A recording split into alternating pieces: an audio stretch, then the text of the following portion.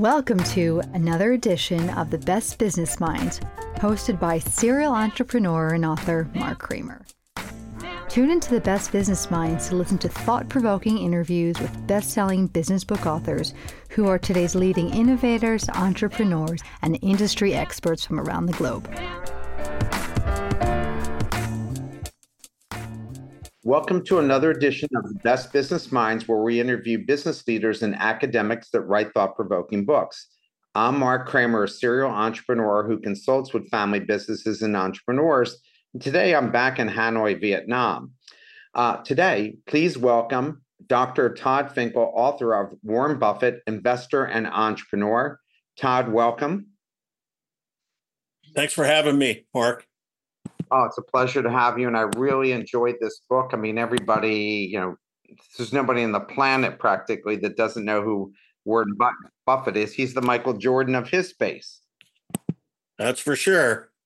So, can you first, before we get into the book and about Warren Buffett, can you give us a rundown of your professional background? First of all, I guess I want to say thanks for having me on the show. And I respect entrepreneurs enormously. I've spent a lot of my life studying entrepreneurs and entrepreneurship. And you're certainly an entrepreneur, serial entrepreneur, as you said earlier. And I respect what you do and all that. You're a teacher. You told me, I just learned that. And also a serial entrepreneur. And I think it's great, Mark. I think what you're doing is wonderful. And thank you from all of us for doing what you do. Well, I appreciate you saying that for sure. So I'm so glad to have you, and all these folks who have tuned in are glad to hear about what you have to say about your experience of writing this book and knowing Warren Buffett. So let's start with your background. Tell us about how you got to where you're at now. Yeah, kind of succinctly, I'll tell you that I grew up in Omaha, Nebraska, which is where the Buffett family grew up, and I actually went to high school and junior high school with Peter Buffett, and he was a couple of years older than me. And I hung around with a group of people, really bright people, and we used to eat lunch every day in the cafeteria, and Peter was one of them. And so I used to see Peter every day in the cafeteria, and we'd talk and get to know each other a little bit. This was in 1976. And Berkshire Hathaway in 1976 was trading for $69 a share. And nobody even really knew who Warren Buffett was, at least at our lunch table, because nobody talked about it. And Pete was just a guy with, a baseball cap and ripped up jeans. So he didn't act like he was anything special. So Warren, when he read my book, and, I sent it to him. I had to get approval for him to approve me of publishing the book. He said one of the things that he really liked about me publishing the book was that I was an original guy that knew the family before they got really wealthy and famous. So that was kind of cool. But anyway, so I went on to school and I went to the University of Nebraska, Lincoln, for my undergraduate degree. And after that, I started a investment partnership with a friend of mine, and we were studying the Elliott wave theory, which is more technical analysis stuff. That was really popular back then. I did that for a couple of years. And then I went on and got an MBA at the University of Wisconsin-Madison. And I had a business while I was going to school there. So I already had two businesses by the time I was 27. And then I went to the Mercantile to try and get a job there in Chicago. But they were only going to pay me $7 an hour. And that wasn't even enough to pay off my student loans. So I kind of blew that off. And but it was a good experience interviewing down there. And then I went back and got a PhD in entrepreneurship. And this was in 89 to 93. And there were only, as we were talking earlier, there were only two PhD programs in entrepreneurship in 1989. That was Penn, which is where you used to teach, and Georgia. So I ended up going on and getting a PhD in entrepreneurship and strategic management. And so I've been teaching entrepreneurship at a couple different schools. I started a couple different programs that are nationally ranked. Our program here is nationally ranked. I founded that program. And um, related to Buffett, or I don't know if you want me to wait and talk about that, but I started getting into him. I've always been into him because I grew up in Omaha and I knew the families and his impact on Omaha, which is amazing, and a lot of great stories. But I really started to get into him back in 2007 when my cousin, Steve Nog, told me that he was inviting schools to Omaha for a day to hang out with him. So let's take that as the next step here. And with so many books on Warren Buffett, my favorite being Snowball, why write this one? Well, it didn't come.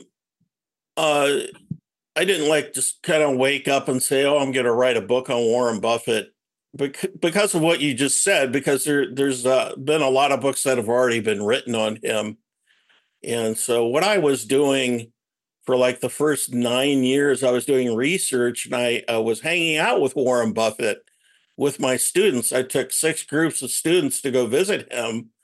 And, we would go have lunch with him, have a Q&A with him for 2.5 hours, and then visit some of his subsidiaries in Omaha, Nebraska Furniture Mart and Borsheim's.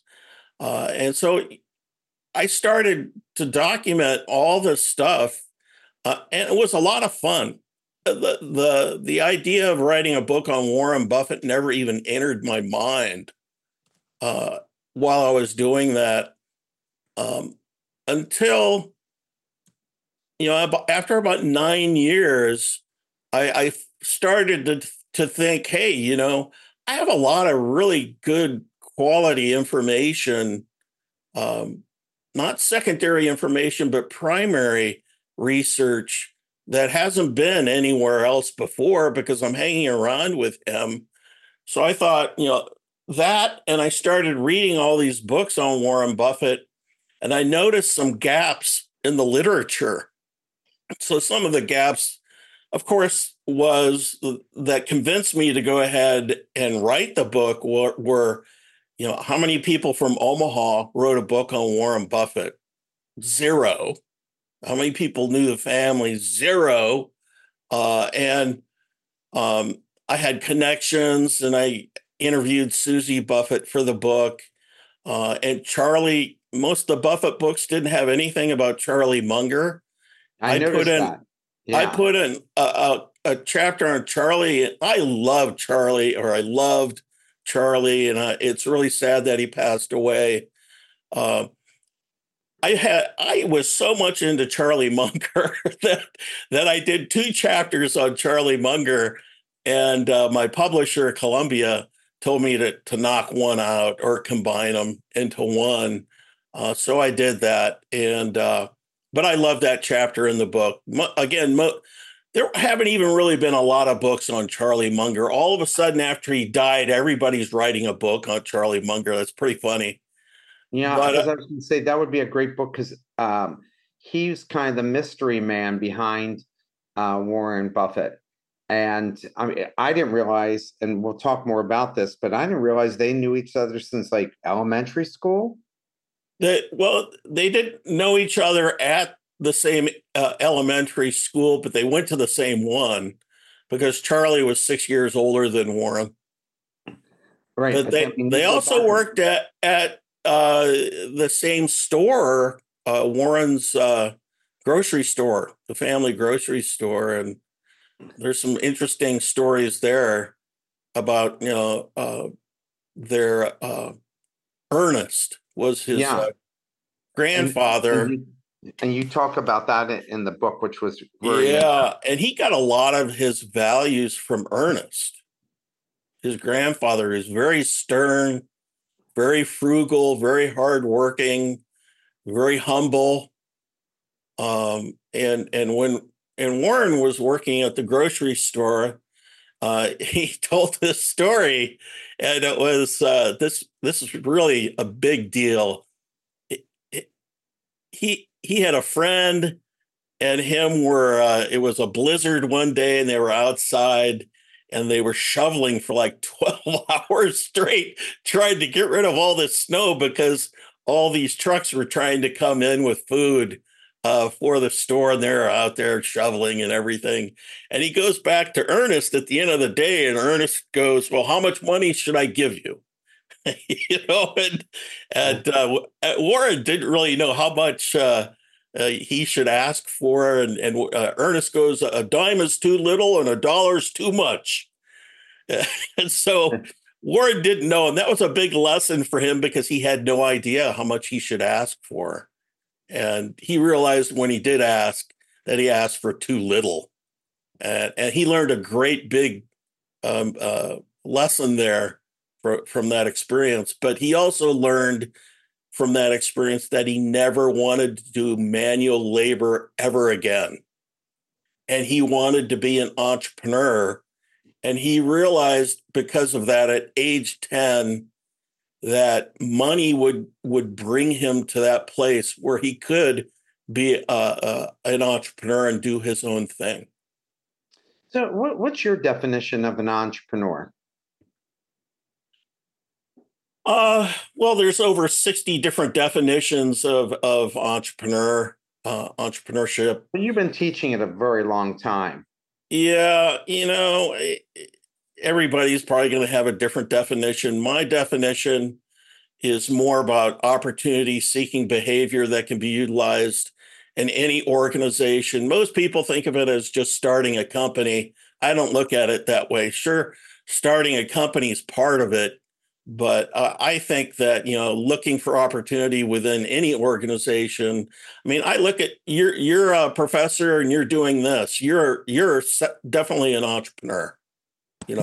I consider myself to be an entrepreneur, and I'm in academia, and I am writing a book on Warren Buffett, and going on podcasts and talking to people. And so, you can be an entrepreneur or a corporate entrepreneur in a bigger organization, or a entrepreneur, a nonprofit entrepreneur, social entrepreneur. And I think Buffett has been all of those. Even when he was a kid, he started out selling lemonade when he was 4. And then he did all of these entrepreneurial things as a kid. He was a serial entrepreneur by the time he was like 5 or 6, doing things. And he owned a farm, right? That he rented out at 13 years old. Yeah, isn't that great? Yeah. He owned a 40-acre farm when he was so young. And his basis, I think the most interesting thing that I learned from writing the book was how Warren's background was tragic. Most people think he was just this rich guy. He never had to worry about anything. But really, Warren grew up in the Great Depression. His father lost his job, lost all the family money. His father wouldn't give him a job at the grocery store, but he did give him, groceries. But he had to pay. He had to pay it back, and so that was the biggest thing that influenced him. And his mother started to freak out, and she already had some health issues, and she used to take out some abuse on Warren and his 2 sisters. So there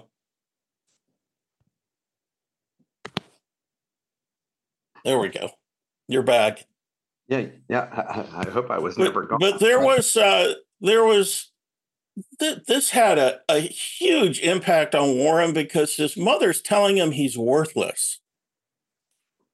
And how would you feel if your mom was telling you were worthless when he was so young? So not so long after that, here he is being an entrepreneur selling lemonade on his neighbor's driveway. And then he's off to the races with doing all these entrepreneurial things. And so he doesn't really think that much of higher education. I know this is not the appropriate thing to be saying, but he'll say it to you. He thinks the best thing that you can do is get work experience, get business experience. And he thinks the most successful business people are people with the most business experience that think way outside of the box. And he didn't want to go to college. His father forced him to go to college. So he went to the University of Pennsylvania for a couple of years. He wanted to drop out after the first year. And his father didn't let him. And then he wanted to drop out after the second year, and he did drop out of college. And he went back to Nebraska because his father wanted him to get a degree.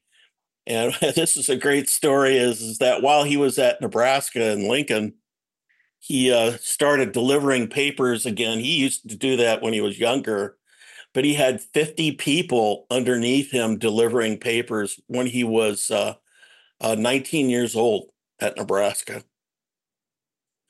And after that, he got his degree, and then he applied to Harvard. Harvard rejected him for school. They said, "You're too young, go get some work experience." And then he ended up at Columbia because of the books that he read of Benjamin Graham, The Intelligent Investor and Security Analysis. And Benjamin Graham had the biggest impact on him, really, related to the stock market.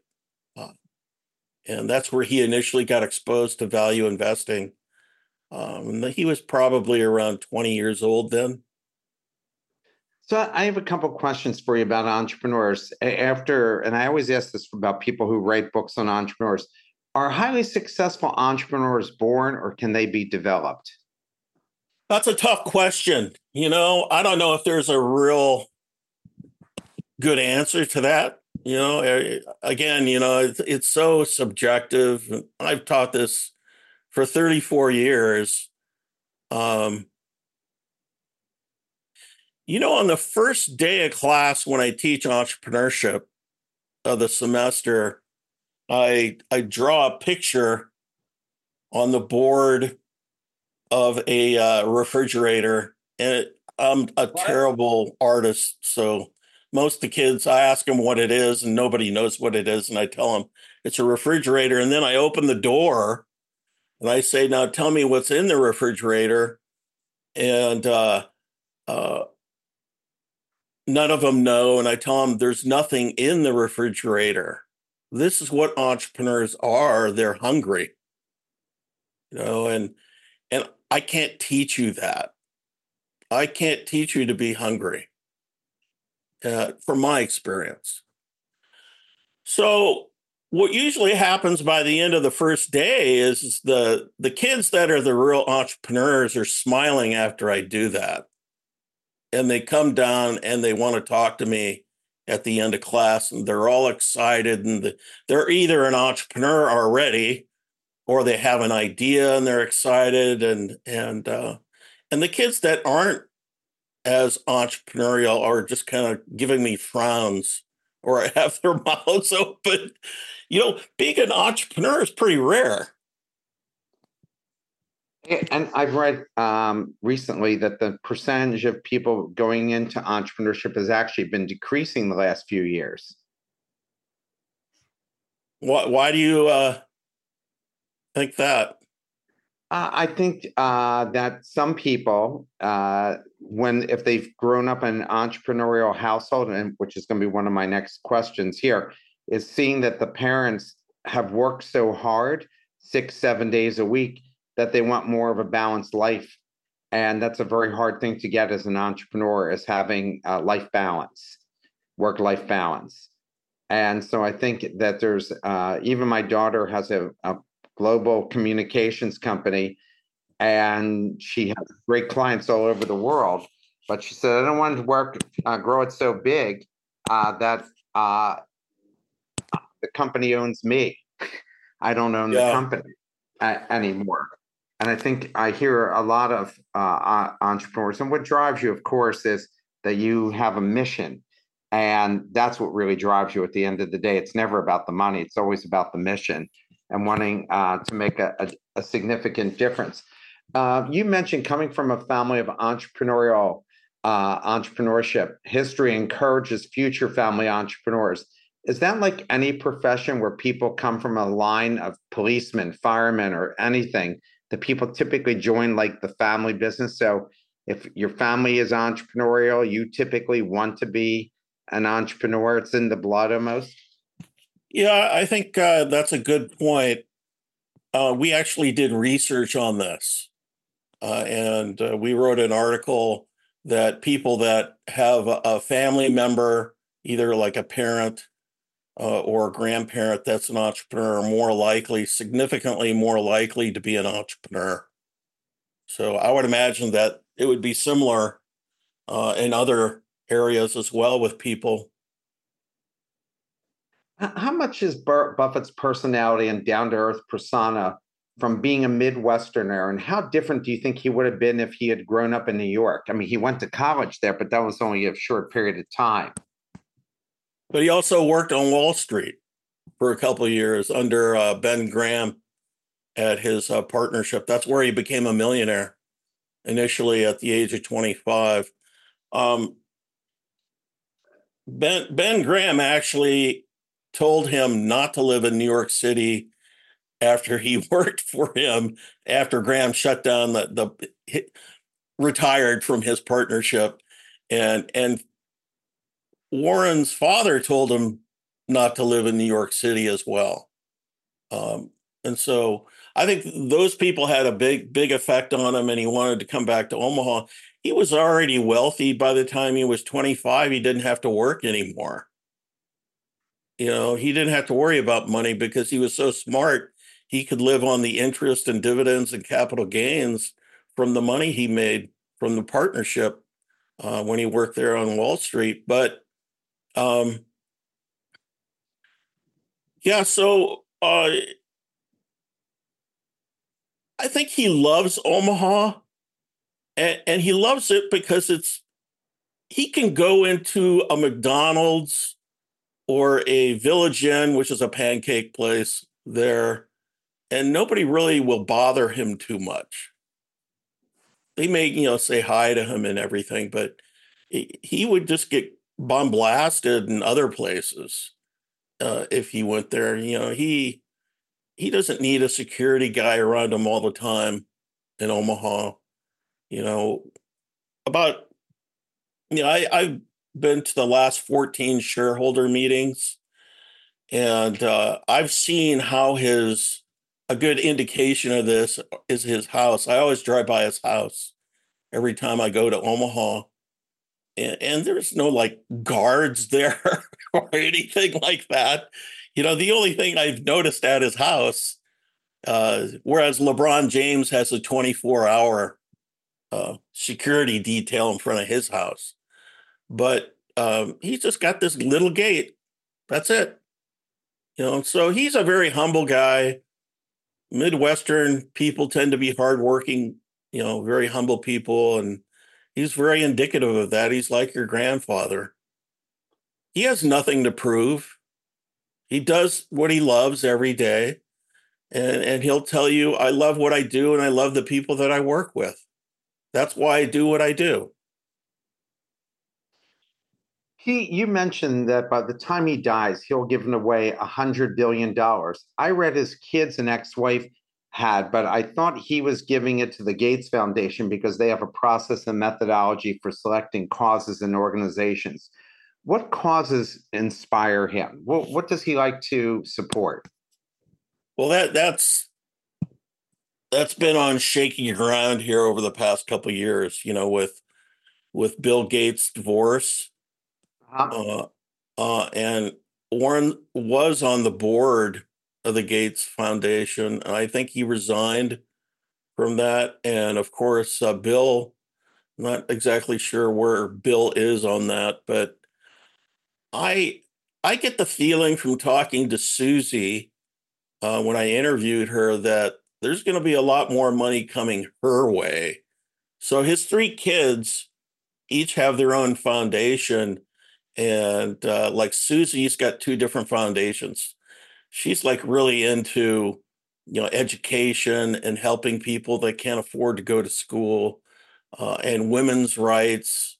And Pete's like really into women being abused.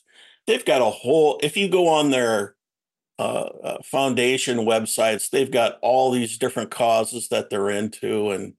And of course, Warren is very happy that they're doing all of this. And Howie, who is the oldest son, is really into farming. And so he does a lot of time over in Africa helping people in Africa with their farming. So the children have taken up the mantle of giving away the money.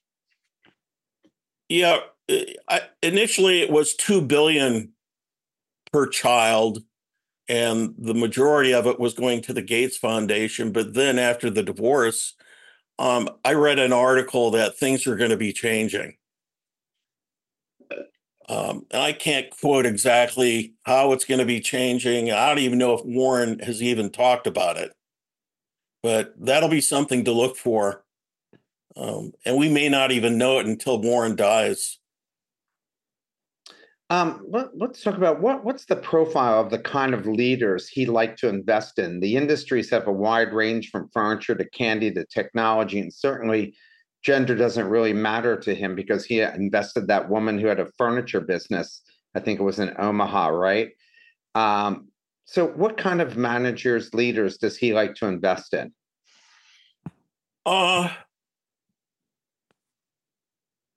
So I'll give you an example. This is actually one of my favorite stories about Warren investing in a company. So her name is Mrs. Blumkin or Mrs. B. Yeah, that's it. She was born in Minsk, Belarus, and grew up there. And she never went to school, and she ended up working at her mother's store. And at 6, by the time she was 16, she was managing 6 people. And then she ended up getting married, and her husband, to get out of the draft, moved to the United States. And then she waited to come to the United States, and she had to go through the border, the Russian-China border. And in order to get through the border, she didn't have a passport or anything. She bribed the guards, and she said that she was going to bring back a bottle of brandy to them when she came back, and they let her through. And she ended up making it to the United States through Seattle. And she ended up being in Omaha with her husband. And in Omaha, what they did was he started a pawn shop, and she started a used clothing and used furniture store in the basement of the pawn shop when she was 37, I want to say, 37 years old. And she grew that through hard work, 70 hours a week. And she sold cheap, and she told the truth. And she grew that into the largest private furniture store in the country in Omaha, Nebraska. And she didn't know English. She didn't know how to write English. She didn't know how to speak English. And she was able to do this. This is why Warren came in and bought it. I think for like $55 million on a 2-page contract and a handshake. But this kind of stuff really influences Warren because, his philosophy, he'll tell you is that, again, the most successful business people that he's met in his life are the people with the most business experience that think way outside of the box. And he keeps the managers, right? Like he kept that family continued and still runs that business. Exactly. And every time he invests in a company, it's rare that he just, has he ever gotten rid of a management team when he bought in? He typically No, invests in them. that's part of the deal that he looks at. He looks at the people. Can he trust the people? And he You likes to in make the it book like his eight. criteria. He What is likes his criteria? on purchasing a company or investing in a company. Yeah. Yeah. Well, he'd rather invest or not invest, but buy the company outright. That's what he would prefer to do. Uh, so the problem is now is he has $157 billion in cash, and that's not going to really move the needle very much. Actually, I read an article today that um, over the past 20 years, he's about even with the S&P 500 because he's gotten too big. And even at the last shareholder meeting, Charlie and him were talking about, would you rather invest in the S&P 500 or Berkshire Hathaway? And Warren said, he said the S&P 500, and Charlie said Berkshire Hathaway. So that was eye-opening when he said that. Warren didn't even say to invest in Berkshire Hathaway. But, some of the things, if you look at companies that he'll look at before he invests is he'll look at it, is it selling at a discount? Is it undervalued? What's the valuation? And it's tough to put a valuation on things. For me, it was the hardest thing in writing the book was trying to figure out what the valuation formula is. And I asked Warren when I was out to lunch with him, I go, how do you value a company? And he said the discounted cash flow. So I definitely added that to the book. I put 3 chapters in the book on value investing, and one chapter was looking at Apple, and I took the reader through how to value Apple, all the steps and all the ratios that you would want to look at and what they should be, return on equity, net income, and things like that. But Does he have and we have a question, actually, we have a question from the audience, and then I'll get to my question. When Warren Buffett's a major investor in Apple, what makes Apple as a company interesting for him? Is it only the money Apple is making, or is there another story behind his investment? Question from the audience. Well, I don't think that Warren initially invested in Apple. Their first investment in Apple was in 2016, and he has 2 new co-CIOs. They're not so new anymore, but Ted Weschler and Todd Coombs. One of them, I think, invested in Apple because Warren always kind of ran away from technology companies. So it was kind of a surprise that they invested in Apple. And Warren and Charlie, all of a sudden, they realized that I think they started buying it at around 109 or 106. And today it's somewhere around 185. And they've made a lot of money on Apple, but it's problematic, in my opinion. Apple, they have at one point they said they'd buy all of Apple, but now you have all this stuff going on with China. This is very problematic, and China is not buying as much Apple product. It's down like 20%. And a lot of the operational stuff is going on in India now. They're making all this the Apple product. So there's a lot of variables that are questionable that are out there related to Apple. What changed his mind in investing in technology companies, or is that mostly driven by his associates? And he knows they're smart people and kind of goes along with that. I would say exactly what you said, that it was his co-CIOs that started to get into this stuff. I gave a presentation at University of Iowa a few years ago. I think it was 2017. And somebody asked me, everybody always asks me, basically, how do you make money when you invest in, everywhere I go? And so I put up a slide and it was Amazon. And I said, this is who Warren Buffett loves. And he says that Jeff Bezos is the best manager in the world and da, da, da, da, da. Yet what I don't understand is why he has never invested in Amazon. So, but he eventually did. He owns just a little bit of Amazon now, which I still think is a mistake because I think it's definitely a great company with a great moat. You mentioned in the book that Warren Buffett said you only need 5 good ideas to get rich. What does he mean by that? I think, a really good idea doesn't come around very often. And you've got to really put your money where your mouth is. And in his career in running Berkshire Hathaway, the stock market has gone down 50% 3 times. So 3 times, that would be a really good time. And he actually came out in an op-ed in the New York Times during the Great Recession and said to buy stocks. And that was in October. Of course, I didn't buy, but the market went down another 20% after he said that. So it went down a total of 50%.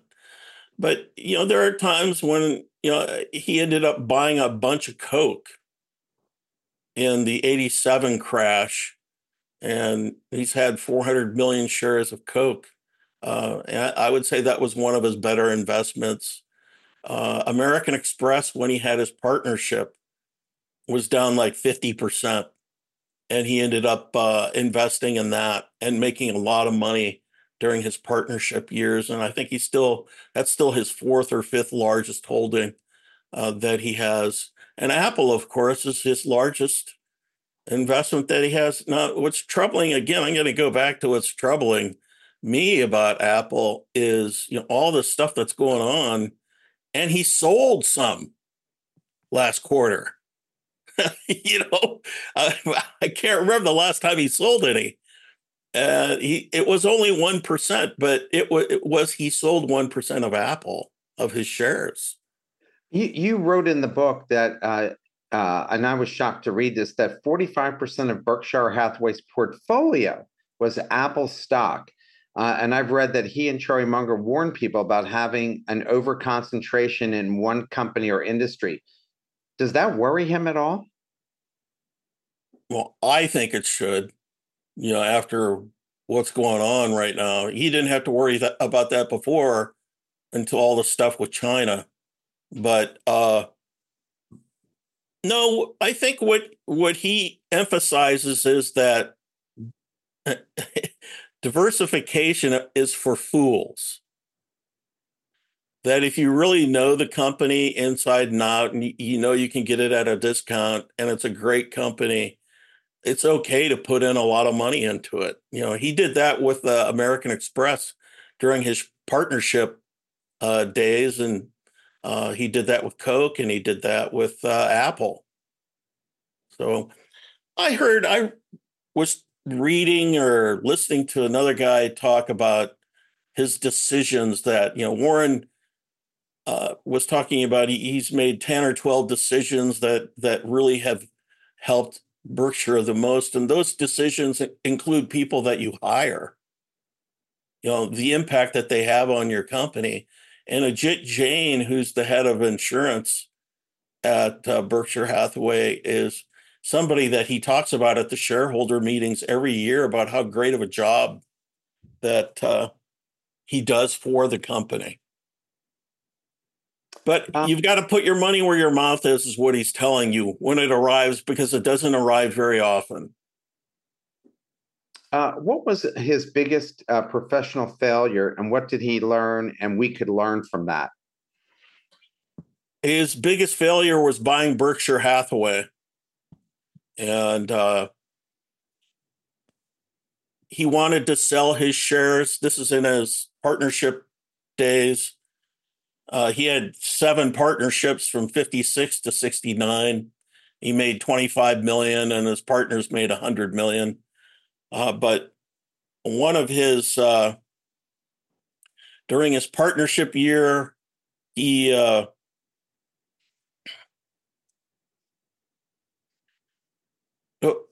can you repeat that question again? I'm sorry, I lost my thought.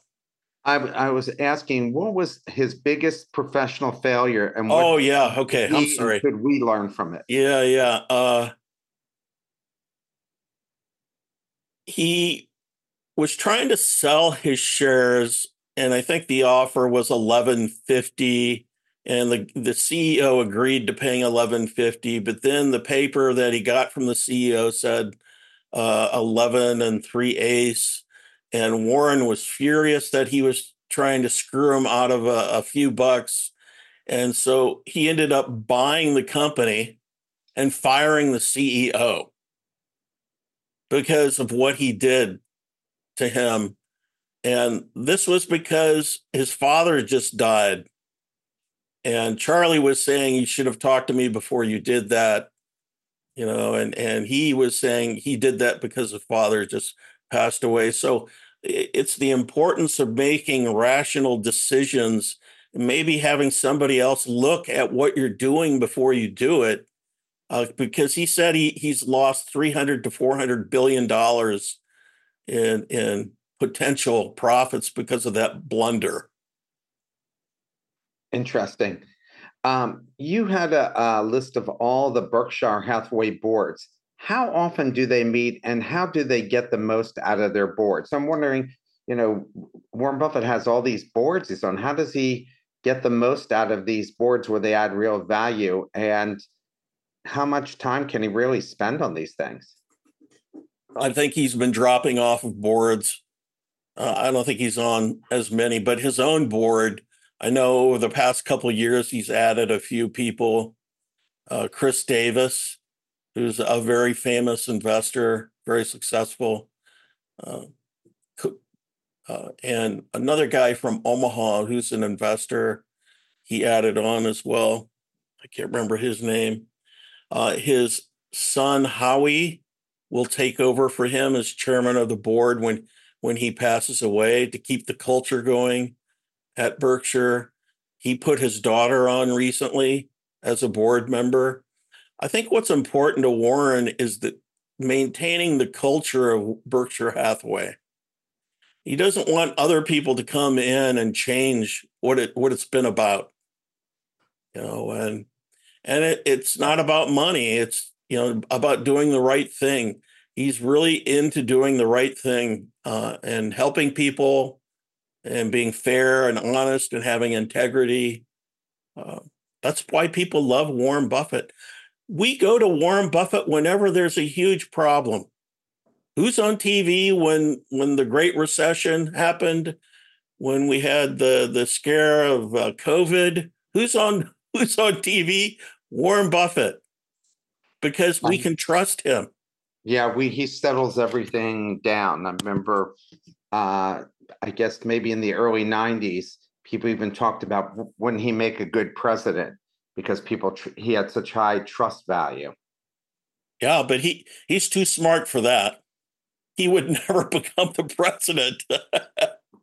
Although, as you write, he has significant investments in fintech through banks like Nubank. He and Charlie Munger aren't fans of cryptocurrency. Why is that? It's very similar to his views with gold, and his views with gold is it just kind of sits there, and you have to hope that somebody else is going to pay more than what you paid for it, and that would be the same thing with crypto. And Charlie even goes further.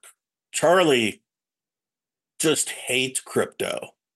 And he gives his rationale is that a lot of crypto is being used for illegal activity, paying off drugs in the underworld and all kinds of illicit behavior. He calls it rat poison squared. Yeah, they will never invest in cryptocurrencies. Now, one thing that I talk about in the book is that they don't like cryptocurrencies, but they do like the technology, blockchain technology behind it. There is value in that.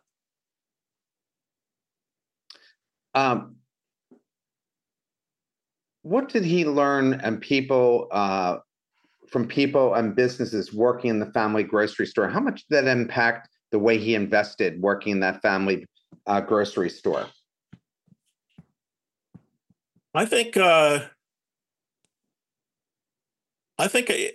combination, not only the grocery store, but all the things that he did as a kid. He got all this great business experience in different industries that contributed to his knowledge. It was like getting an MBA and an undergraduate degree when he was a kid and doing all these different things. And his father, well, he got laid off and lost all the family money, but he did become an entrepreneur and he opened his own brokerage. And Warren was down there reading all these investment books. By the time he was like 10 or 11, he read all the investment books on the stock market in the Omaha Public Library twice.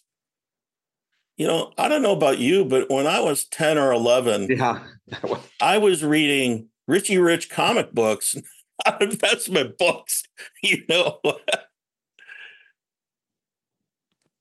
I've heard him talk about luck, and I've seen him and Bill Gates many times talked at conferences when they're on stage about luck and the right place, right time, which every successful person I've ever interviewed says, if it wasn't for luck, I wouldn't be standing here right now, or I was at the right place, the right time, and have credited success that way. Does he believe in the concept of manifesting, that you could want something and make it happen because you want to make it happen?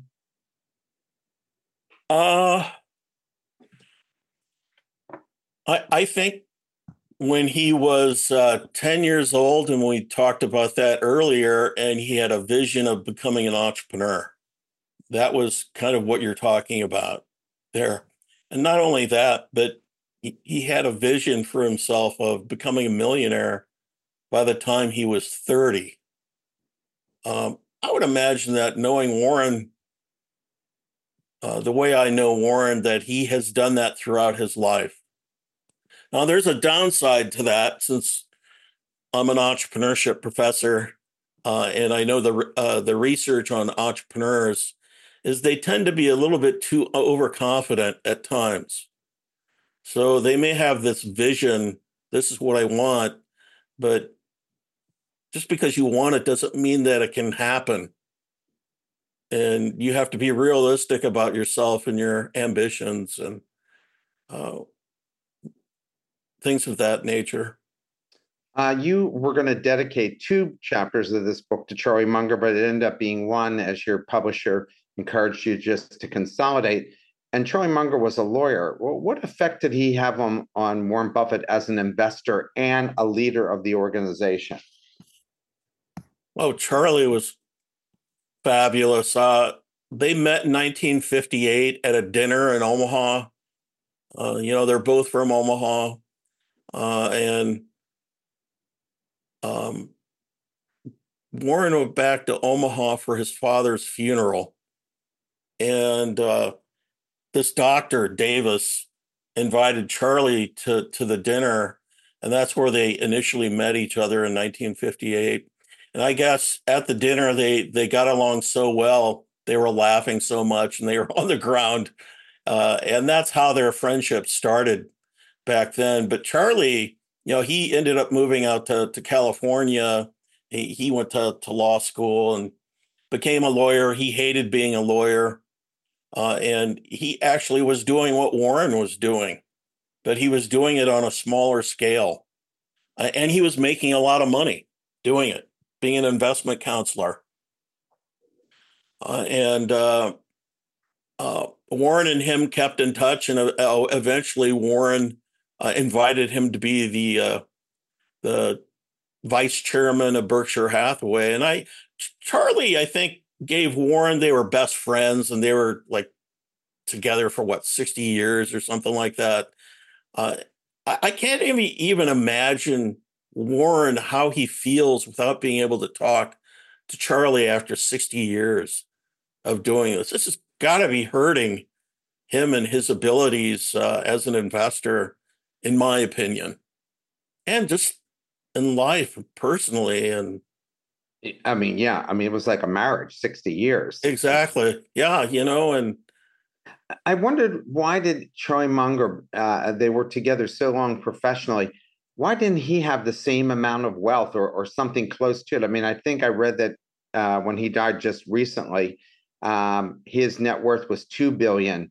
I mean, that's a huge disparity between his net worth and Warren Buffett's net worth. good question. Well, we can speculate on that.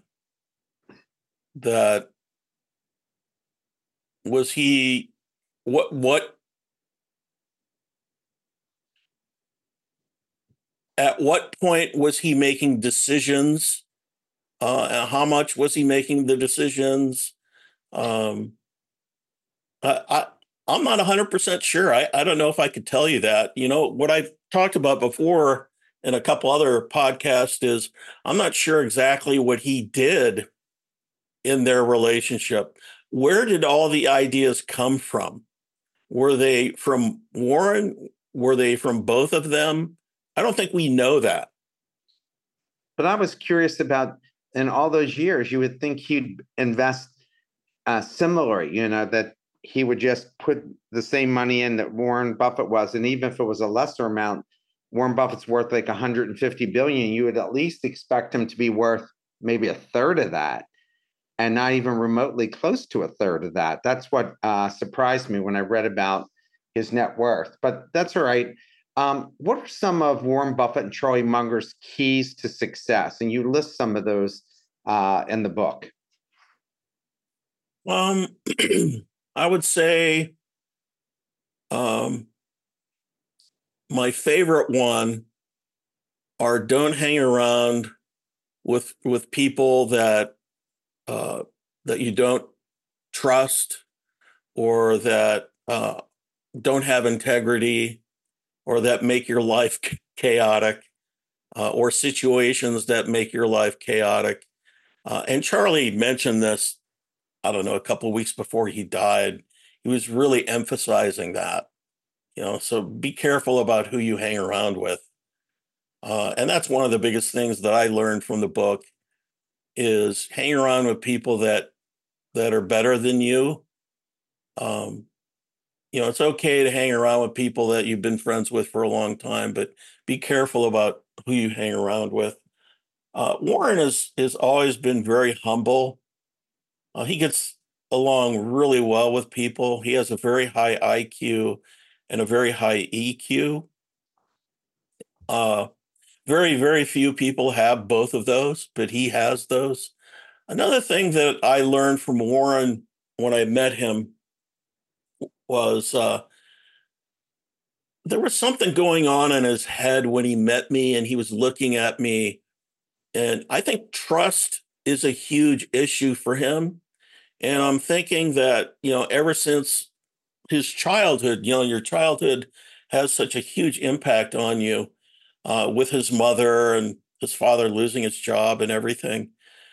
And also he had a really good friend that was a Jewish friend over in Europe during World War II, and they were hiding from the Nazis, and somebody turned him in to the Nazis, and he ended up going to a concentration camp, and he lived and he survived, and he became really good friends with Warren.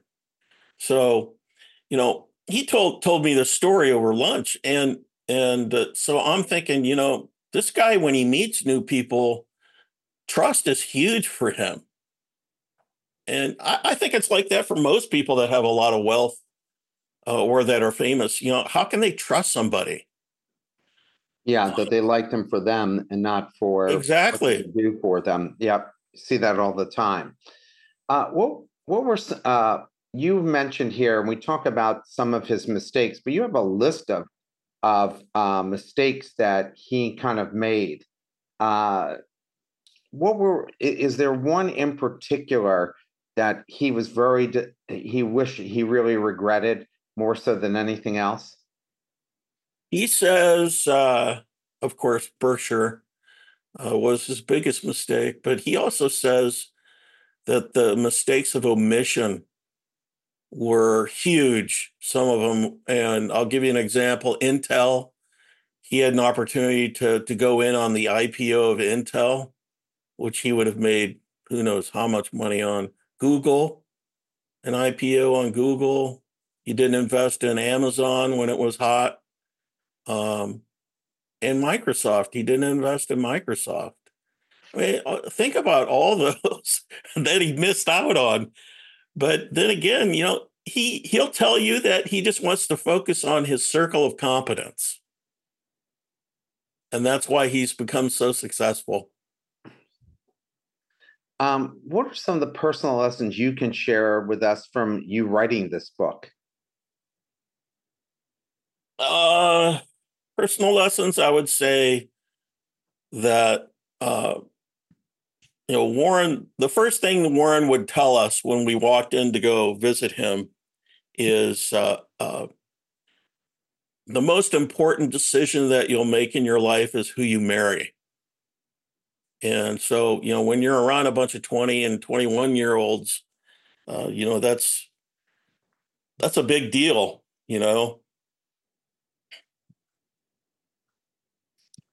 Probably my favorite thing that I learned in the book that I practice every day now is never say anything negative about anybody, and only say good things about people. And I try to shy away from people that do talk negatively about other people behind their backs, because they're probably going to be doing it to you when you walk away. So, and that's from Benjamin Franklin, by the way, and that's a Charlie quote that he always lived by, that he would talk about. Warren measures his success by how many people love him, not by his amount of money. He doesn't need to do that, obviously. He says if you need to make 2x versus x, that doesn't necessarily make you happy, that 2x, and do what you love, work for somebody that you admire, invest in continuous learning, invest in self-improvement. And his self-improvement that he did was Dale Carnegie. He took a Dale Carnegie class and he became really popular and learned how to get along better with people, hang around with people that are better than you. And he'll tell you that, one of the most successful people that he's hung around with was Tom Murphy.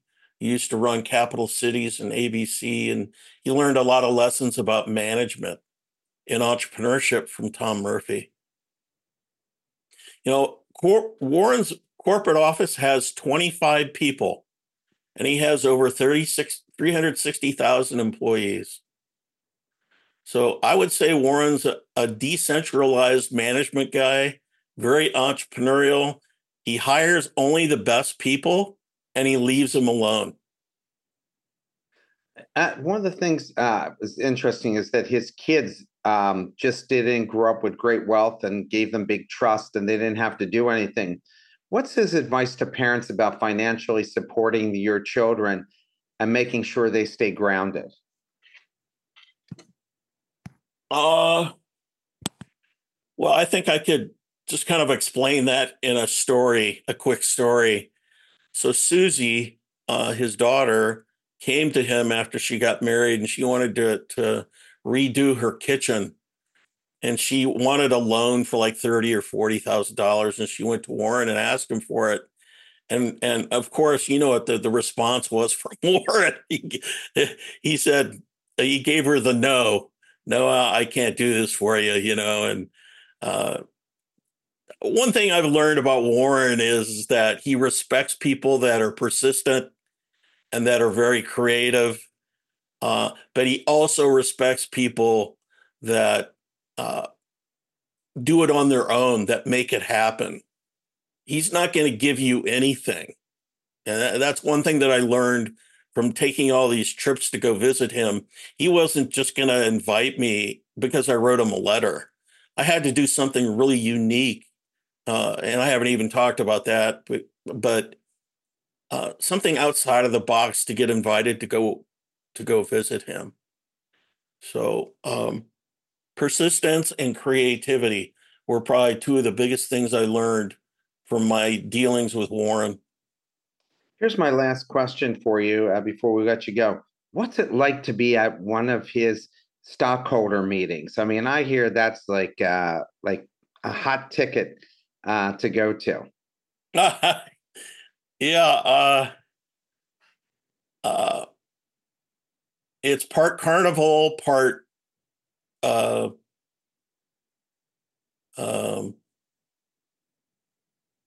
chaos, cult. It's crazy, but the beauty of it is you've got all these really smart people there from all over the world, and they're there to learn as much as possible from Warren and Charlie. Now it's only Warren. We'll see how that is. But it's really a lot of fun. If you haven't done it, you should do it one day because you're running out of time. He's, what is he, 93? He'll be 94 in August. But he's not going to retire. He'll do what Charlie did. He'll die being the CEO. Shield. Sure. He will never retire. I will guarantee you that. Understood. Well, I want to thank you so much for taking the time to speak with us. I mean, certainly he's one of the great legends in business history, not just now, but throughout the history of the world. And it must be impossible to see another Warren Buffett ever emerge. I mean, with his success record over 75 years, something like that. And I don't think it's just about money either. I think the beauty of Warren Buffett is that he sets an example for all of us on a personal level on how to treat people and to be a better person and to care for others. That's the beauty of Warren Buffett, and we can trust him. He's honest. He's not out to screw people to get a buck. Understood. Well, I hope you have a great weekend. Thank you, everybody, for coming and listening to this great book that's about Warren Buffett. I hope other people get the book. And Todd, thank you so much for taking the time today. Thank you, Mark, for having me on. I appreciate it. It was a lot of fun. My pleasure. All right, everyone, have a wonderful weekend. Thank you for listening to another episode of The Best Business Minds. Tune in every Friday at 12 p.m. Eastern Time for our live recordings. Go to www.thebestbusinessminds.com for more information and follow us on LinkedIn and Twitter to be kept up to date with our upcoming guests and other bonus material. See you next time.